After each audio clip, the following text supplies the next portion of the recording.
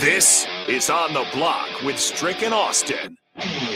Nebraska Basketball Hall of Famer and 9-year NBA vet, Eric Strick. Strickland for three! And you're going to go out of here as the Big 8 tournament champion. Middle school basketball coaching legend and Duke basketball shooting coach in his mind, Austin Orman. Coming at you live from the heart of Lincoln, America. And online at ticketm.com. Brought to you by Mary Ellen's Food for the Soul. This is On the Block with Strick and Austin. Yes, it is. Welcome to Monday to be talking sports with you, our lovely blockheads. We appreciate you, all you do for us. Thanks for letting us be with you. Thanks for hanging out with us here on a Monday. I'm Austin. He's Strick. Stricky, how's your weekend, my man? Stricky's weekend was pretty good. Went down to Kansas City. It was a lot going on in Kansas City. It's been the first time I've been in Kansas City in quite a while, so it was good to get down there. My daughter was in a national volleyball tournament now again. People were asking me because, she plays for Arizona, University of Arizona, but she doesn't play on the actual Arizona team. So you have – and it was crazy. I mean, you're talking about almost 60 courts, both men and women, A, B's, and C's. It was crazy just how big this tournament was. Massive.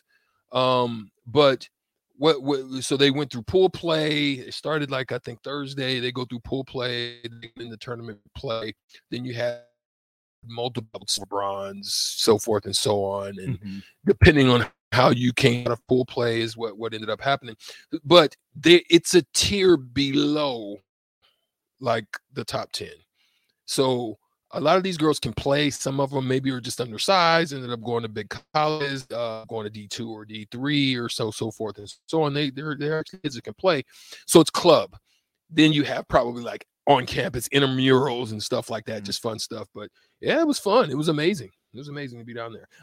UFC was down there. Right. It was popping, man. A lot of basketball tournaments, some soccer stuff. It was just raucous down there in Kansas City. KC will be like that. I was in Nashville, and it was also rocking downtown. So glad to be back in studio. Both of us back for you here. Short first segment. We were going to talk about Jalen Hurts, but we're up against it because we got a super special guest. Strick uses clout again, as he does, has connections.